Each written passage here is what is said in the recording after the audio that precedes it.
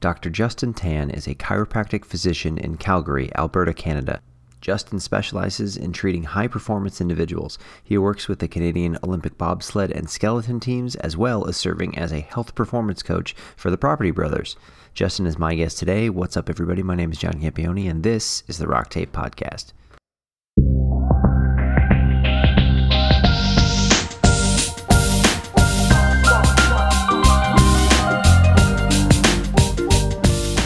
I'm here with Justin Tan. Justin is a chiropractor out of, at least my friends to the north, in Canada. So I say that because some people are probably in Canada and saying, well, that's me, right? So Justin is one of our Canadian instructors with Rock Tape. He's a doctor of chiropractic medicine.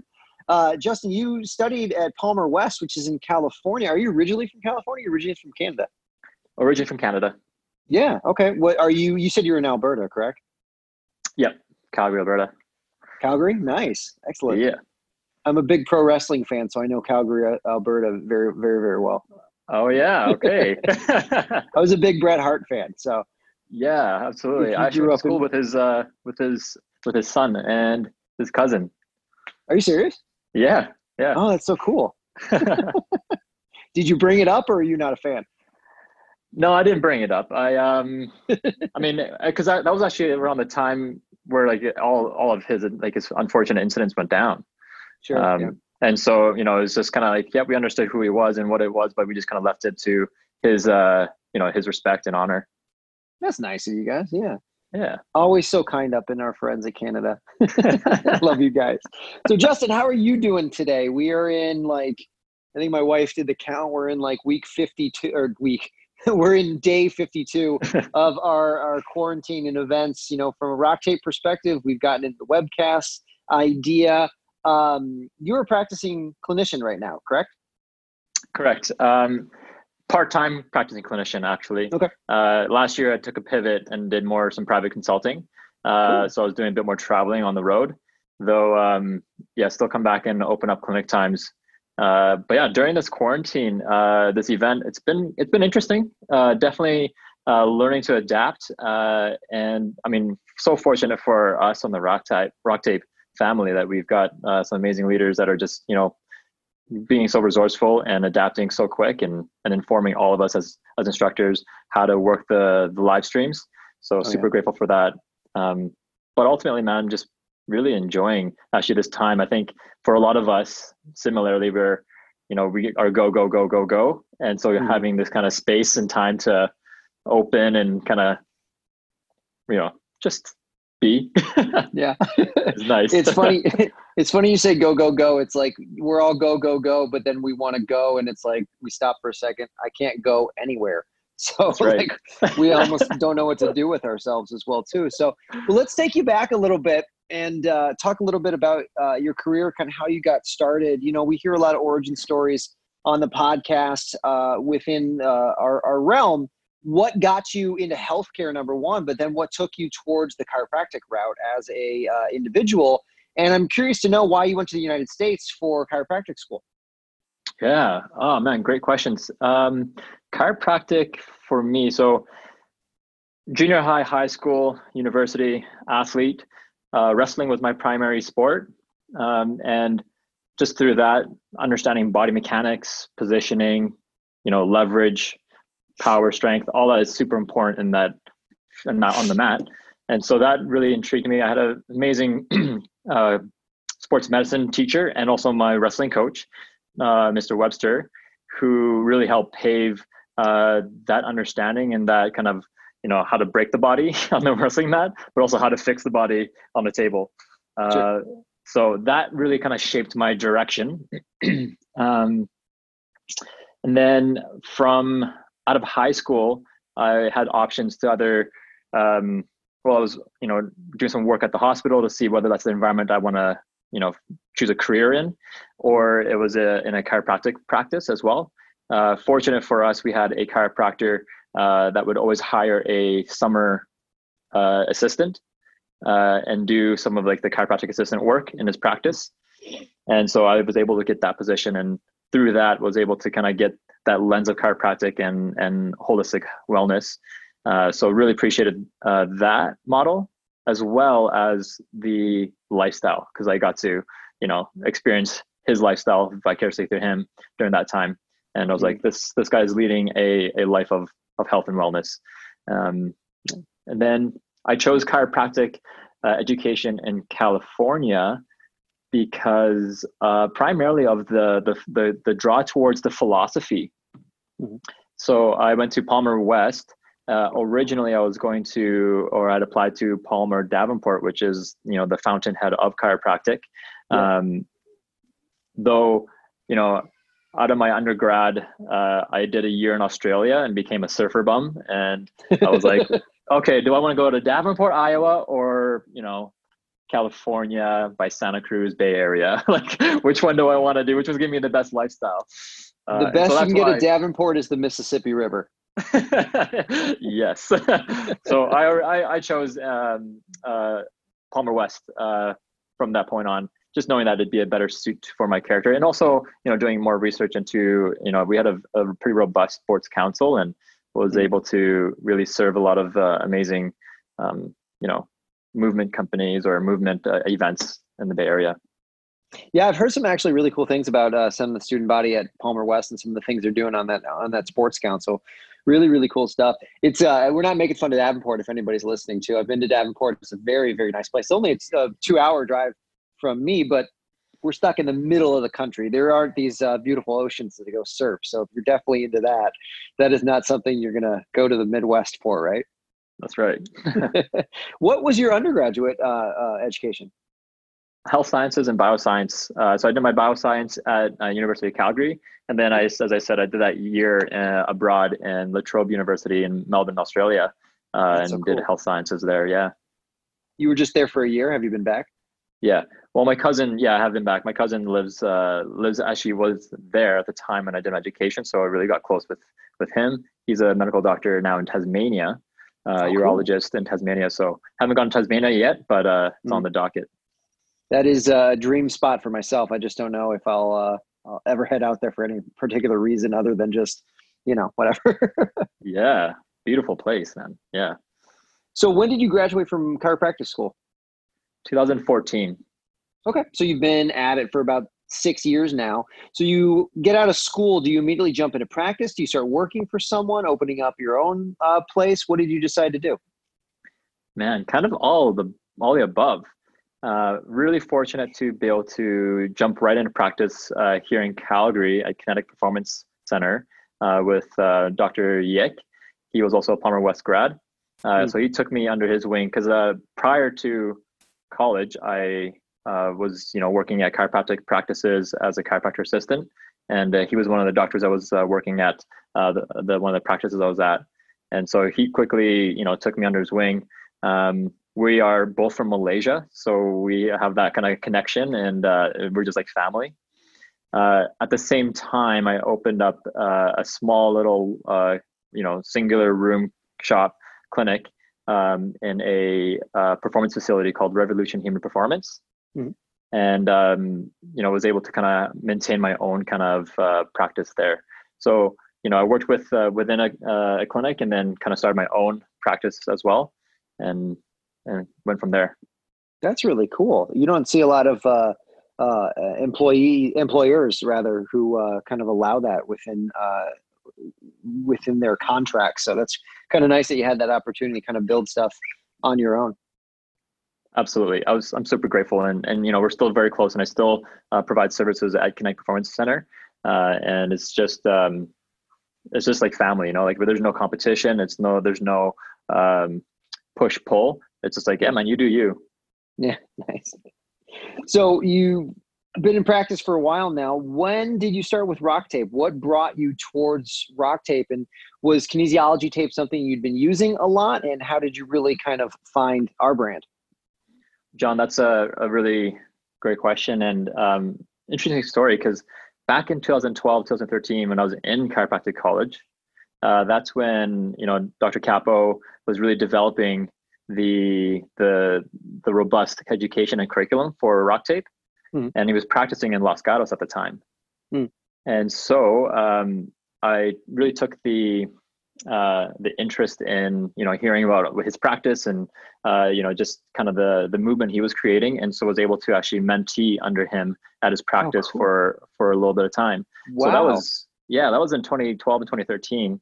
And was really good, learned so much just from observation, being a fly on the wall during his treatment sessions and just, talking shop with him. When he sold his practice, I then, was close friends with Dr. Cody Fowler, who again was, practicing with Dr. Capo at the time, and so held the same kind of philosophies. Um, and my last year, in chiropractic education, we get to do a preceptorship. Mm.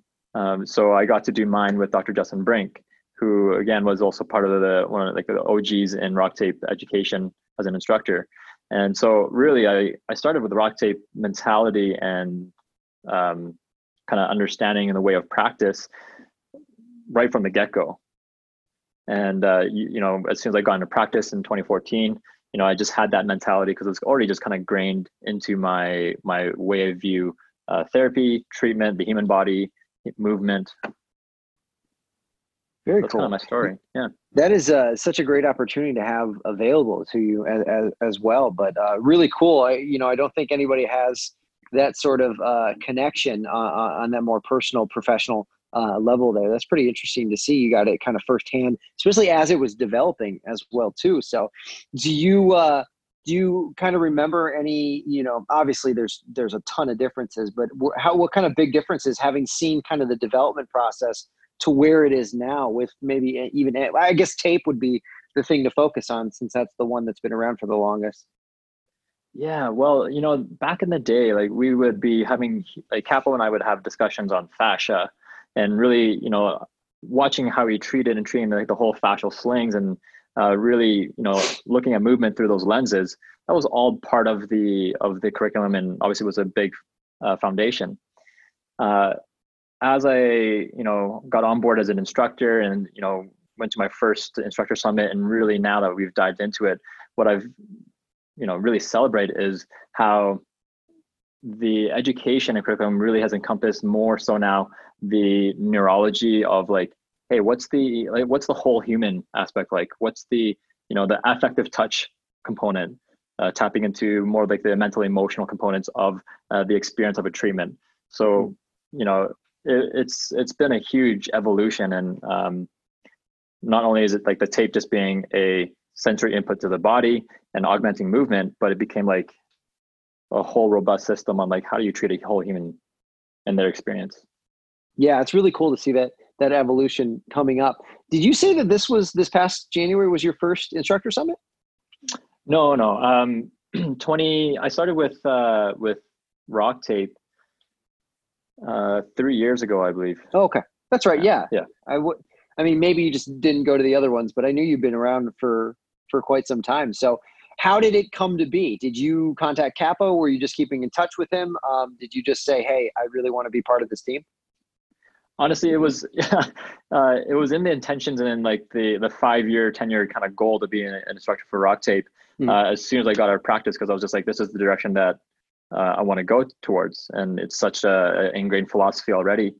But I was fortunate to work a NorCal Masters event, and also when I came to Canada, I worked the CrossFit Canada West Regionals. And at the time, I was able to get put in touch with Leslie, who was Rock Tape Canada, and had a booth.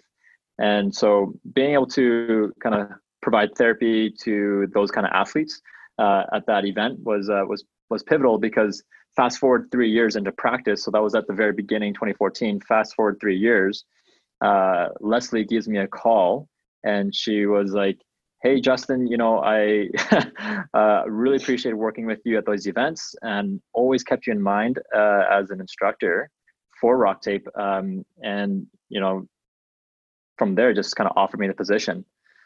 So really, it was just a kind of a sequence of events, and happened a lot faster than I'd expected, but super grateful. Do you have a particular favorite class that you like to teach? Is there one tool that you actually enjoy talking about more than others? The I would say the most favorite tool or favorite class that I get to teach is the taping. Yeah.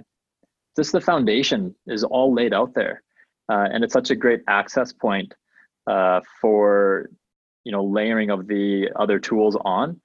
And so I find that teaching the basic taping and the advanced taping really is just a great overall course, and people are excited about it. So I would say that. Yeah, and having transitioned over to kind of this webcasting format that we're currently in, what are some of the little changes, little nuances that you've had to make when doing some of these taping courses? Have you done one of the taping courses on webcast yet? Well, I've actually not done the taping course yet. I've done mostly Not blades. Mostly blades. Okay. Yep. And I think blades is actually, with the live stream, is actually quite a bit more, it's quite a bit easier because people actually have that tool in hand, are able to do it. And there's not much as a technique aspect of it, as far as like how to handle a tape and working with a partner. So teaching the blades course has been easier for me. I'm glad you said that, because that's actually the one I've been afraid to be teaching, because I thought it would be just so awkward kind of online, but you kind of work yourself into it a little bit. So it's interesting that you say that. It gives me a little bit more confidence as well too. So awesome, man. I'm so glad I can I can do that for you. So tell us a little bit about, your current practice. You mentioned you do some consulting, you kind of are in a clinic part-time. What do you consider your specialty or your expertise? Are you kind of a jack of all trades sort of practitioner? And do you have a particular population that you focus on? That's a pretty robust question, my friend. I know. I would say high performance, how to work with individuals that are on bigger arenas, and how to really increase their ability to just show up ready for the task at hand. Mm-hmm. So high performance individuals are definitely who I get to specialize with in this phase of my career. And that being said, I do treat the whole gambit as well. And why I say my specialty is more of that high performance is, I get to work with the Canadian bobsleigh and skeleton Olympic teams. Mm-hmm. Also currently working with some TV celebrities, the Property Brothers, who again, they all are, performing at extremely high levels. And my goal is just to, okay, how do I help them show up even more effortlessly than they make it look already? Right. Knowing and learning from them that these tools that we get to, these lessons I learned from them, and as far as treatment is what works for them, is definitely going to make or move the needle for someone else, whether it just be a general population, or if it be a weekend warrior, or a yogi, a Pilates instructor, etc.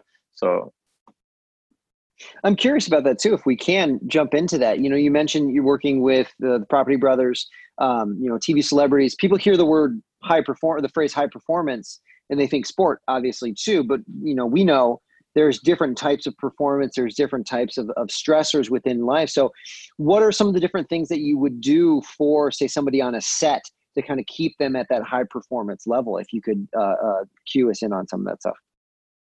Yeah, awesome question. I'd say the ultimate is for at least people on production, right, that are on set or on TV. Their presence is the most important thing, right? Their ability to turn on and turn off the switch is remarkable. How do they, show up in their like when it says 3, 2, 1 action? How do they just bring the full selves so that you can actually feel them through their set? That's kind of what I'm talking about with performance there. And we all do this, right? We all have moments of turning ourselves on and then recovering. And so for me, when I'm on set, my main goal is like, okay, how can I get these individuals to recover as fast as they can? How do I get them back to their baseline so that they can, again, turn that switch on so that they can just, shine as radiantly as they can. And make sure that, their main thoughts are not on aches or pains or things that are coming up in their body, that they can just focus purely on the task at hand, whether it's their lines or whether it's, just how they're being and interacting with their clients, or their other cast members. That's kind of, my job is just, hey, I want to take care of the rest of your body so you can focus on what you need to do. That's a really interesting microcosm of kind of all healthcare, I think, especially musculoskeletal healthcare, excuse me. Just the idea that, everybody comes into us, they have so many other things that they're concerned with, and then they've got this crink in their neck that they just can't manage. And now that is starting to bother what they're trying to do in daily life too. So pretty cool there. I'm curious to know, obviously you're probably on set. So what's in your gear bag? What are you taking with you to go work on these high performance folks off site? Well, we have that handy toolkit, which is the Blades toolkit. And so I have that with me on hand. And instead of having the rock rub, I actually have a floss in that little circular hold. Oh, nice. And so I basically have that with me, and then a table. I'm ready to rumble. Usually in my kit, I'll have obviously some tape as well. But this is kind of my go-to: tape and some emollient, and I'm ready to rumble. Yeah.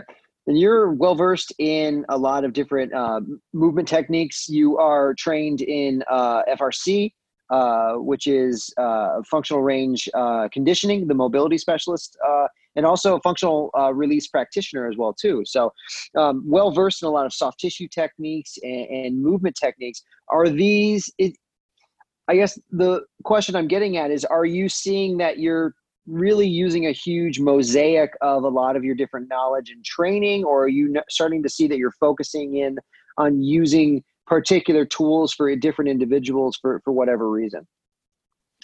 Yeah, well, to help kind of create clarity around this too. So when I'm working with the Olympic athletes, that's when I'm doing a lot of the hands-on therapy, right? The FRC, kind of educating about the mobility concepts there, but then the FR practices, and doing a lot of our rock tape applications. And then to kind of fill out the mosaic with them, and also now more so with these celebrities, I actually work more on the holistic side of movement. So personal training, right, is first and foremost. Their mobility. We do the mindful training as well.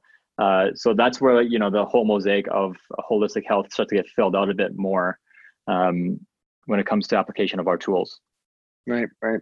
Do you find that a lot of things complement one another with some of the rock tape courses? One of the questions that we always get is, how do I kind of incorporate this with what I'm doing? Do you find that a lot of our rock tape education and our tools incorporate very nicely with some of the other things that you've been doing?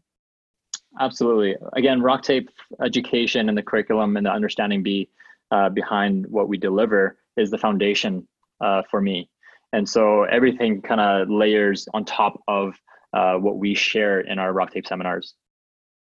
Excellent. Whether it be like movement specific personal training, or just performance based, it all layers on top of that.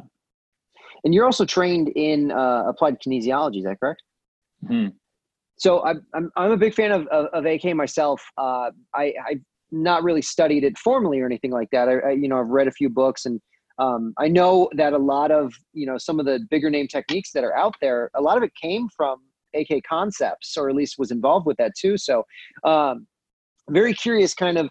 I know it's such a wide system as well too, and I've known a few AK practitioners that are very much musculoskeletal. Some are a little bit more holistic approach with that too. How do you incorporate that education and those concepts into what you do? Does that help you get into other realms outside of musculoskeletal, or does it just kind of augment what you can do with people's bodies and their movement? Wow. John, I love your questions, bro. Thanks, man. This ultimately, when it comes to applied kinesiology or rock tape, I mean, the main premise is that we're augmenting as a input to the brain. So everything in AK is testing the nervous system, whether it's responding appropriately or not. Yeah. And when it comes to kinesiology tape or rock tape, it's again, how do we provide more information to the brain? So really, on those premises, it just kind of dovetails in so nicely. Mm-hmm. Yeah. It's really cool to kind of see that, because it goes back to where we talk about, I guess you would say blades is where we have a heavier emphasis, a lot on the sensory input into the system, and starting to, basically test against it. If I use a fast blade stroke, what did it do? What did it improve upon as well too? And people are familiar with AK. They know muscle testing is a big, big thing. It's a really good, quick go-to test for a lot of different things. And it's really kind of very similar principles. So for those of you who ask, how do I incorporate all this stuff with what I'm doing? It's just trying to find, those connections in there and those seamless transitions to be like, oh, well, I'm doing this already. This is what Rock Tape can do. I can start to add that on top of it, right? Absolutely. So getting into, some of the things that you have on your profile, some of the education that you've gone into, tell us about this Optimize Life Coach certification that you utilize. What is that? What is it? What do you do with that? Yeah, so this Optimize Life Coach certification has been quite pivotal in this past year as I've taken on this consulting position, because I'm doing more of the coaching versus therapy. And it's one way of how do we again operationalize virtue is our main kind of go-to saying. And our goal is obviously to again bring the best out of every individual that we get to work with and out of ourselves. And so fundamentally, it goes back to around health specifically. We have a concept of energy being the foundation is eat, move, and sleep. And what are your habits in your eating and your moving and your sleeping, right?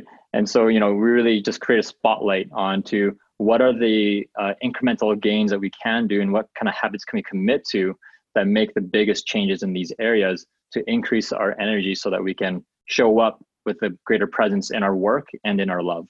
So that's kind of the foundations of Optimize Coach.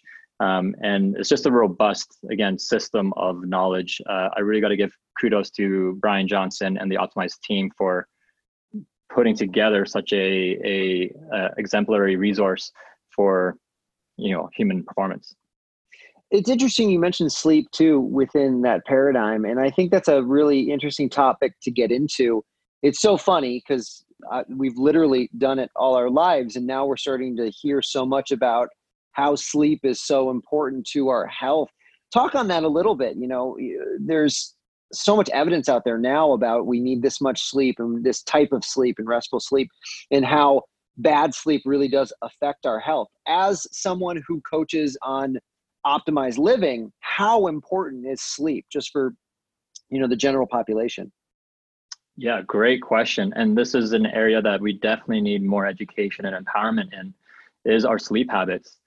We know that there's a period of time where our body does its natural healing, meaning it goes through its processes of sloughing through any kind of cells that are not working optimally and doing any kind of repair.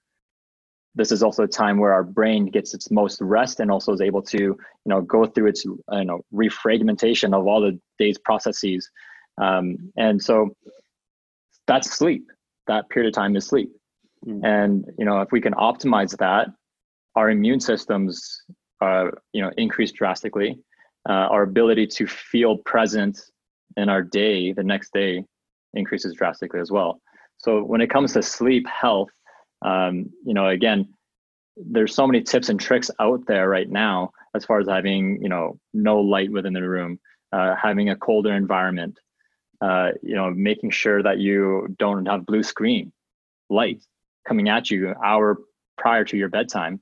It's hard to do in these, tech savvy days to be digitally minimalistic. And then, I guess comes back down to how you're eating. If you eat directly before you go to bed, or if you eat what's recommended 4 hours prior to going to bed, what works well for your body to make sure that it's not being distracted from digesting all of the food and being distracted from actually the healing processes that it does at night naturally. So I never thought about that. Is you're eating right before you go to bed, your body can't rest because it has to digest. So it's constantly active, right? It's constantly energy is going into the stomach and the digestive tract to get that food and turn into energy that's available for the body. When really at night, we're in that intermittent fasting state, so that our body can actually go in and see, hey, what cells are not operating at 100% that I can actually eat and turn it into energy, and that's like that reparative process. And so that's it's pretty important. That one factor has actually been a game changer for me, where I don't eat close to going to bed. I'm actually leave a 4-hour window, so that my body is fully in a state of intermittent fasting, and can actually go in and take care of all of those cells that are not working optimally, and that I can regenerate cells that are fresh and new and ready for me to utilize.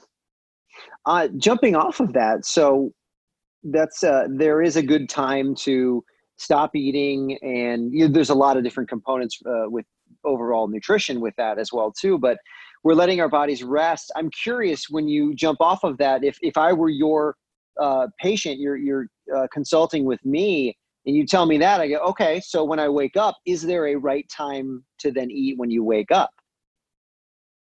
Great question as well. The follow-up with that is honestly just kind of feel what's happening with your system. So if you are having that intermittent fast window, then what is the end of that time for you, period. For us to say that there's an optimal time for you to eat right when you wake up in the morning, it's all idiosyncratic. It's all going to be different for each individual, how they respond. And for each how their system is kind of built and designed.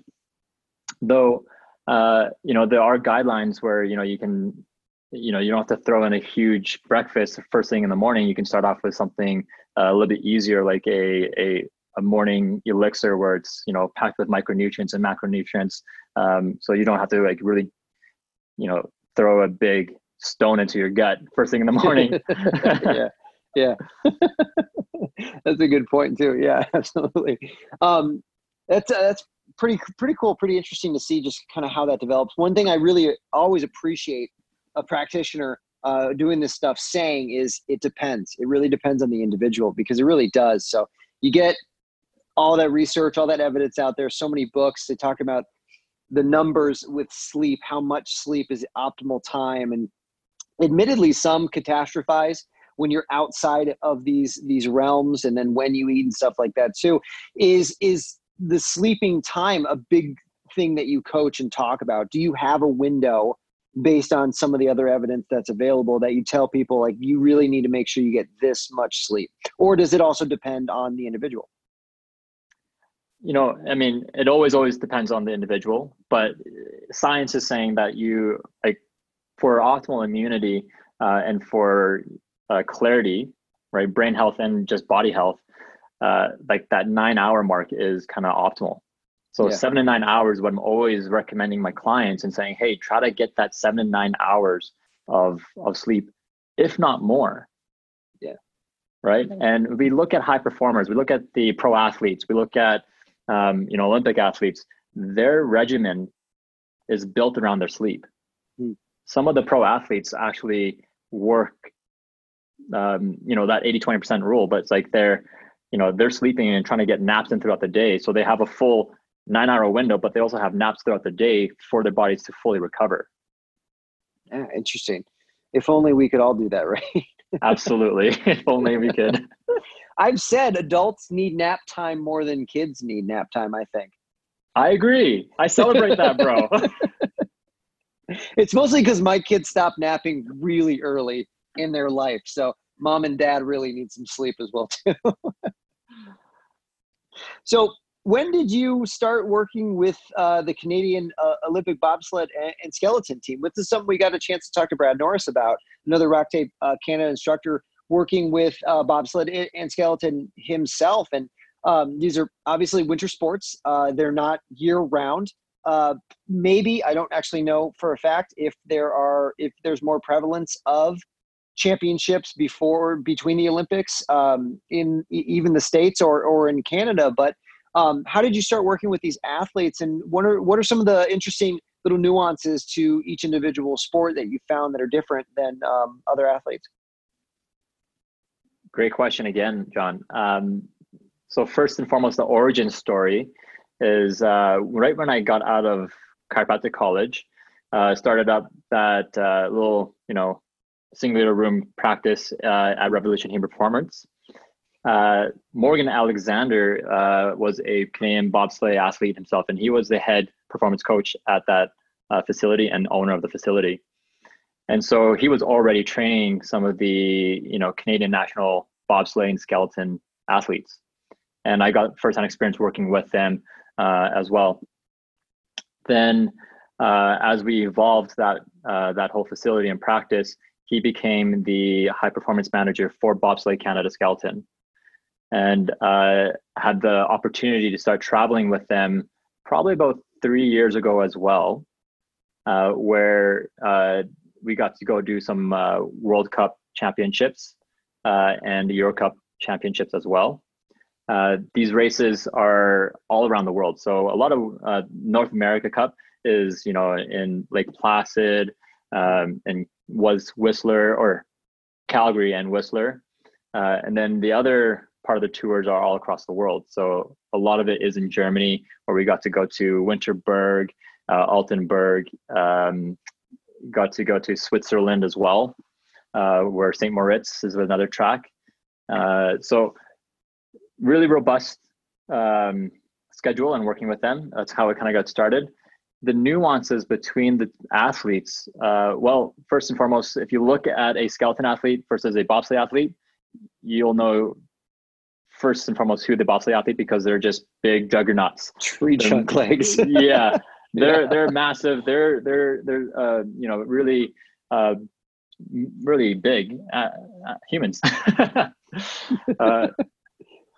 I shouldn't say that on podcast. But when you look at okay. I'm a short guy. They're big humans. They are. They're bigger than me. So when you look at these, or when you look at or working with the bobsleigh athletes, you know that they're bobsleigh athletes. They're just bigger humans in general. And for them, they have to do basically a 30-meter sprint and then do ballet to get into the speeding vessel down a track. That's a great way to put it. It's really remarkable to see and see how actually they perform in such a short amount of time. And the skeleton athletes who I've worked with more closely as well, especially last year, these individuals are a bit more of a medium frame, and their bodies are meant to be graceful down the ice, because any subtle movement changes their trajectory and their steer down the track. Yeah. And so working with the two different types of bodies and two different types of athletes takes a definitely different approach when it comes to both therapy and also just kind of any kind of coaching in itself. Yeah. Is there, with obviously the biggest risk is crashes, and we're dealing with traumatic injuries, crush injury, stuff like that. Are there commonalities to some of the different injuries that you see with these sports? Well, uniquely, the tracks will dictate a lot of what we get to see during that time period that I'm working with the clients or these athletes.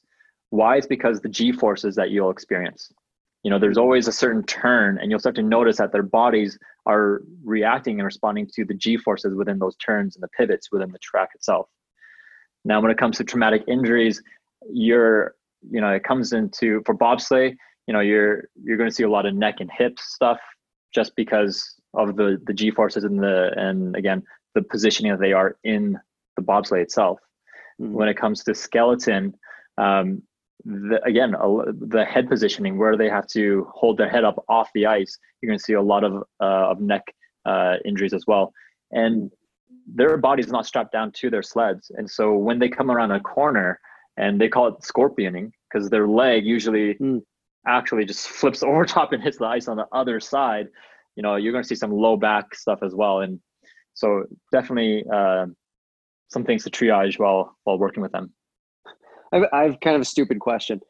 I'm trying to remember last time I watched skeleton in the Winter Olympics. Does their whole body fit on the sled, or am I remembering that it's shorter than most individuals? It's shorter. So their legs are kind of hanging off. Correct. Okay. So I would have to imagine, so that they're not creating drag with their feet on the ice, they have to kind of maintain essentially like a Superman move to really keep their legs off the ground. And I've got two children and don't get to work out as regularly as I want to, and just thinking about that makes my back hurt. So I can imagine just that kinetic chain and everything that's working with it, from foot to ankle to knee to hip and back, and how intense that is from an endurance perspective. Well, you'd be surprised because their main objective is actually to be as soft and supple on their sled as possible. Okay. And so their sleds are built so that they're able to not have drag on the ice. Like they have specific forms with their ankle mobility to not create drag. But yeah, their goal is to be as soft and supple. So what you're alluding to, though, like that kinetic chain and that posterior chain being active, when I get to watch their run and I see where they're activating, I know what I get to work on later on that day. That's what's fascinating to me with any sport, is just the appreciation of watching it happen and going, that's where they're going to have the problem, and really just trying to break it down from a movement perspective. Absolutely. Very cool. So tell us a little bit about any projects that you might be having coming up. Do you have any webcasts scheduled that anybody can log on to and, work with you directly? Yeah, really excited. I get to teach Canada's first pediatrics course, and that's happening on May 16th. Then I do have another Blades in Advance course the following week on the 23rd and 24th. Super excited for both of those. So where are you working with pediatrics a lot? Was this just something that interests you wanted to get into, or is this something you've done for a while now? Yeah, again, my practice itself, I work with a lot of youth athletes, but as far as like the younger population, it was just always an interest. And I mean, my youngest client is 3 weeks old.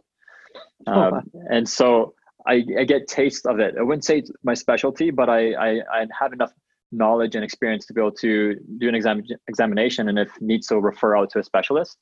And just similar to our whole Rock Tape team, I constantly want to learn, and so push my boundaries a little bit, and learning a whole new presentation and learning from Dr. Jen was such a treat. So kind of just took it on. Pediatrics courses we've had for a while now, but they're I guess the best word is rare. I feel like that's not the right word for it, but a lot of people aren't aware that we do have a pediatrics course. Give everyone an idea of kind of what are you going to be covering within that pediatrics course? What makes it specific to pediatrics, and then what sort of tools do you talk about using in that course? The pediatrics course covers the same kind of foundation as our basics FMT taping. Though it goes more into the common conditions that you'll see in young children or the younger population. And really the nuance is about how do you keep engaged with the younger populations? Because they're obviously working with kids. It's its own feat in itself. Keeping them on the table is its own feat on itself, right? And being able to work with nervous systems that are so compact and robust in a small body like that, the smallest changes can really make the biggest impact on them. And so we really go into kind of the understanding of how do we tailor our taping applications to fit smaller bodies? How do we educate in simplistic terms so both the parent and the kid can relate to it and resonate with it? And also just to, common and side table practices to make it a fun, engaging treatment with the parents and the kids. That's a really interesting point too, is just the idea of we talk about buy-in a lot, within healthcare, especially in, personal training and stuff like that as well too. And I think what my difficulty with pediatric cases that I've had in the past is the buy-in is number one, mom and dad getting them on board, and then two, keeping the interest of the child as well. So it's always fun to have different colored rock tape for the child to play around with as well. So that's always an advantage, right? Absolutely. The rainbow pattern has been a hit. Nice. For a long time, our live courses last year, we were getting our Rock Tape RX in space pattern. So it was like planets and rockets and stuff like that. I was putting it on the adults. And I love that you brought that up too, because it does relate to the pediatrics. Like the RX is generally what we use with our kids if they have sensitive skin. So tell everybody about the difference between RX and the regular tape. So the regular tape, and the RX, the difference is the adhesive. Yeah. Basically, how it sticks to the body. If there's skin sensitivities or irritations, regressing that to the RX is probably the best bet. Whereas the regular tape has the regular adhesive on it and sticks quite well as well. Yeah, and what's great, you hear different amount of adhesive in the RX. It actually sticks really, really well. So phenomenally well. Yeah, I've had a couple of years ago. I think I just had RX only. Like I ran out of my other tape, and I just started using it, and it was staying on people just fine. So yeah, it's just as good. So Justin, tell us again about those dates for that pediatric course, and also when your next webcast is. So the pediatric course is May 16th. That's a live stream, as well for Blades and Blades Advances, May 23rd and 24th of 2020. Awesome. And I think, is the pediatric course a 2-day, 1 day? It's a 1-day course. 1 day. So I'm assuming 6 hours then. Correct. We kind of stick everything to 6 hours. It seems to be, I'm making an assumption here, but it seems that all our courses with the webcast format right now are essentially East Coast time 11 to 5. So I think that's going to be accurate, which means if you're in Mountain Time, they're going to start at 9 a.m. your time typically. Do I have that right? Actually, Canada's running on a little bit of a different clock. Oh, really? We've gone Central Standard Time, 8 o'clock starts. Oh, okay. You mean Rock Tape Canada? I thought you meant Canada as the country. Rock Tape Canada. Rock Tape Canada. Okay. Rock Tape Canada is on a different clock. Okay, so everything's just 8 o'clock for you for Central Standard Time. Yeah. So for me, Mountain Standard Time, it's 7 a.m. You're starting at 7 a.m. Yeah. Earlier mornings. It's been a good push to have those the 5:30 wake up calls. Yeah, make sure you get enough sleep, and then don't eat before it, right? That's right. Just cycling it all back.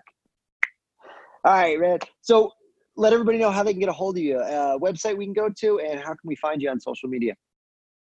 Awesome. So my social handles is at Dr. Justin Tan. That's on Instagram. And my personal website is drjtan.me. Awesome. Very easy to find. Definitely check out Justin with Rock Tape Canada with some of the Rock Tape courses. Definitely go check out May 16th, that pediatric taping courses. That is a very unique course. We don't really run a lot of those. So that is a unique opportunity to really see what Rock Tape can do for a lot of pediatric cases. Justin, thank you so much for taking the time, man. I appreciate it. It's such a pleasure, John. Thank you so much. You have a good day.